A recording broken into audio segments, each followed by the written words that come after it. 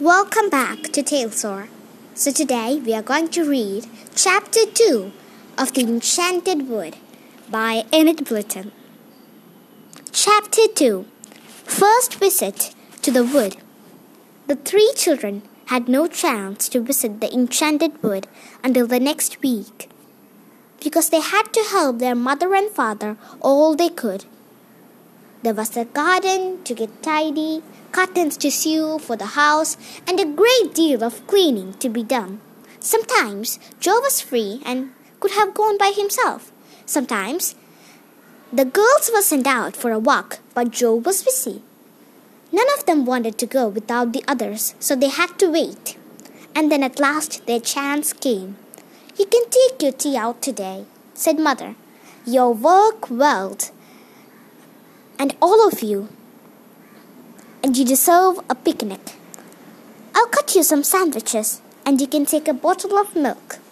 "We'll go to the wood," whispered Jessie to the others, and with great excited faces and beating hearts, they helped their mother to pack their tea into a big basket. They set off. There was a small gate at the bottom of their back garden that led into the overgrown lane running by the wood. They unlatched the gate and stood in the lane. They could see the trees in the wood and hear them talking their strange tree talk. "Wish, wish, wish, wish." "I feel as if there are adventures about," said Joe. "Come on, over the ditch we go, and into the Enchanted Wood." One by one, the children jumped over the narrow ditch. They stood beneath the trees and peered about. Small freckles of sunshine lay here and there on the ground, but not very many, for the trees were so thick. It was dim and green there, and a small bird nearby sang a queer little song over and over again. "It really is magic," said Fanny suddenly. "I can feel magic somewhere. Can't you, Bessie? Can't you, Joe?" "Yes," said the others, and their eyes shone with excitement. "Come on." They went down a little green path that looked as if it was being made for rabbits. It was so small and narrow. "Don't let's go too far," said Joe. "We had better wait till we know the path a bit better before we go deep into the wood. Look what a good place to sit down and have our sandwiches, girls." "I can see some wild strawberries," cried Bessie, and she knelt down and pressed back some pretty leaves, showing the others deep red strawberries below. "Let's pick some and have them for our tea too," said Fanny. So they picked hard and soon had enough to make a fine meal. "Let's sit down under the old oak tree over there," said Joe. "It's all soft moss beneath. It'll be like sitting on a green velvet cushion." So they sat down and undid their sandwiches. Soon they were munching away happily, listening to the dark green leaves overhead saying "Bish, bish" over the time. And it was while they were in the middle of the tree that they saw a very peculiar thing. Fanny noticed it first. Not far off was a clear piece of soft grass. As Fanny looked at it, she noticed bumps appearing on it. She stared in surprise. The bumps grew. The earth rose up and broke in about 6 places. "Look," said Fanny in a low voice, pointing to the piece of grass. "What's happening over there?" All three watched in silence, and then they saw what it was. 6 big toadstools were growing quickly up from the ground, pushing their way through and rising up steadily. I've never seen that happen before, said Joe in astonishment. Shh, said Bessie. Don't make a noise. I can hear footsteps. The others listened. Sure enough, they heard the sound of pattering feet and little high voices. Let's get quickly behind a bush, said Bessie suddenly. Whoever it is that is coming will be frightened if they see us. There is magic happening in here, and we want to see it.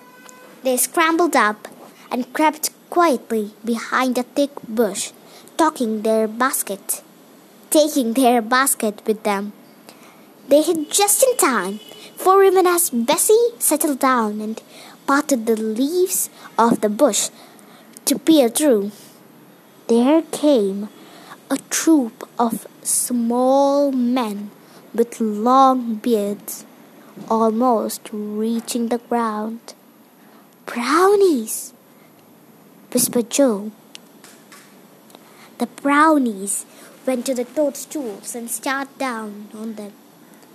They were holding a meeting. One of them had a bag with them, which he put down behind his toadstool. The children could not hear what was being said, but they heard the sound of chattering voices and got one or two words. Suddenly Joe nudged Bessie and Fanny. He had seen something else. The girls saw too. An ugly, gnome-like fellow was creeping up silently behind the meeting on the toadstools. None of the brownies saw him or heard him. He's after the bag, whispered Joe.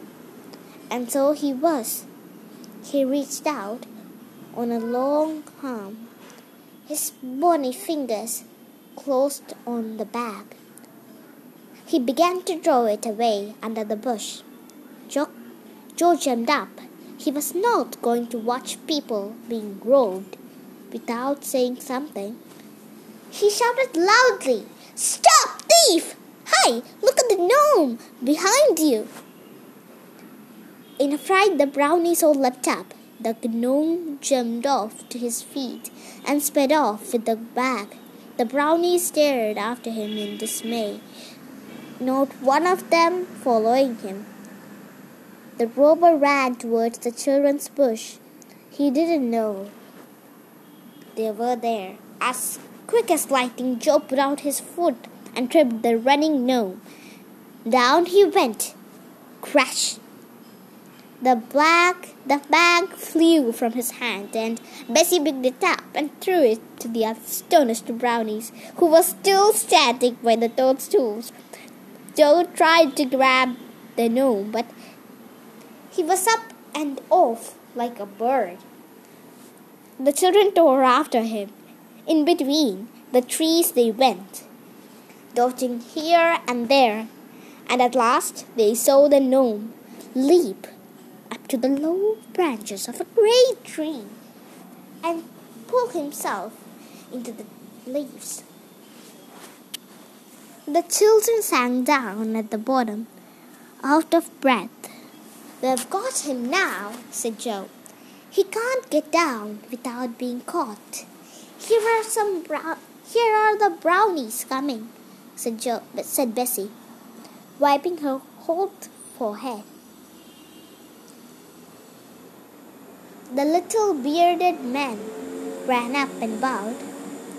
You are very good to us, said the biggest one. Thank you for saving our bag. We have valuable papers in there. We've got the gnome for you too, said Joe, as he pointed up into the tree. He went up there. If you surround the tree and wait, you'll be able to catch him as he comes down. But the brownies would not come too near the tree. They looked half frightened about it. He will not come down until he wants to, said the biggest brownie. That is the oldest and most magic tree in the world. It is the faraway tree. The faraway tree? said Bessie in wonder. What a queer name! Why would you call it that?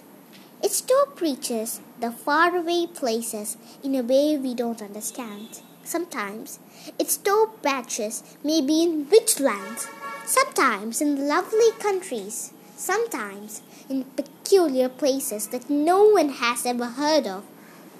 We never climbed it because we never know what might be at the top.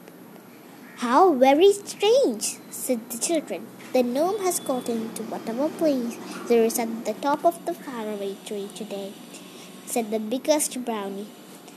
He may live there for months and never come down again.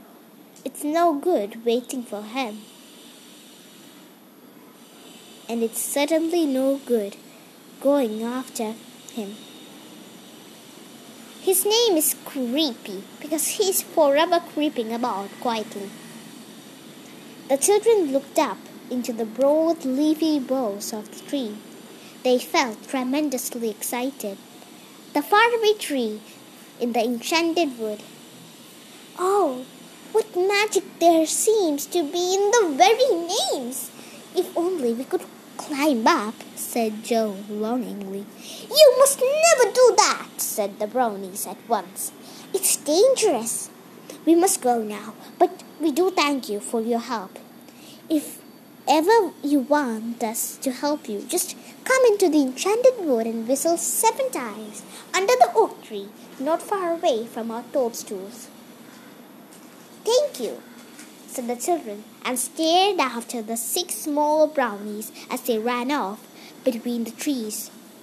Joe thought it was time to go home, so they followed the little men down the narrow green path until they came to the part of the wood they knew.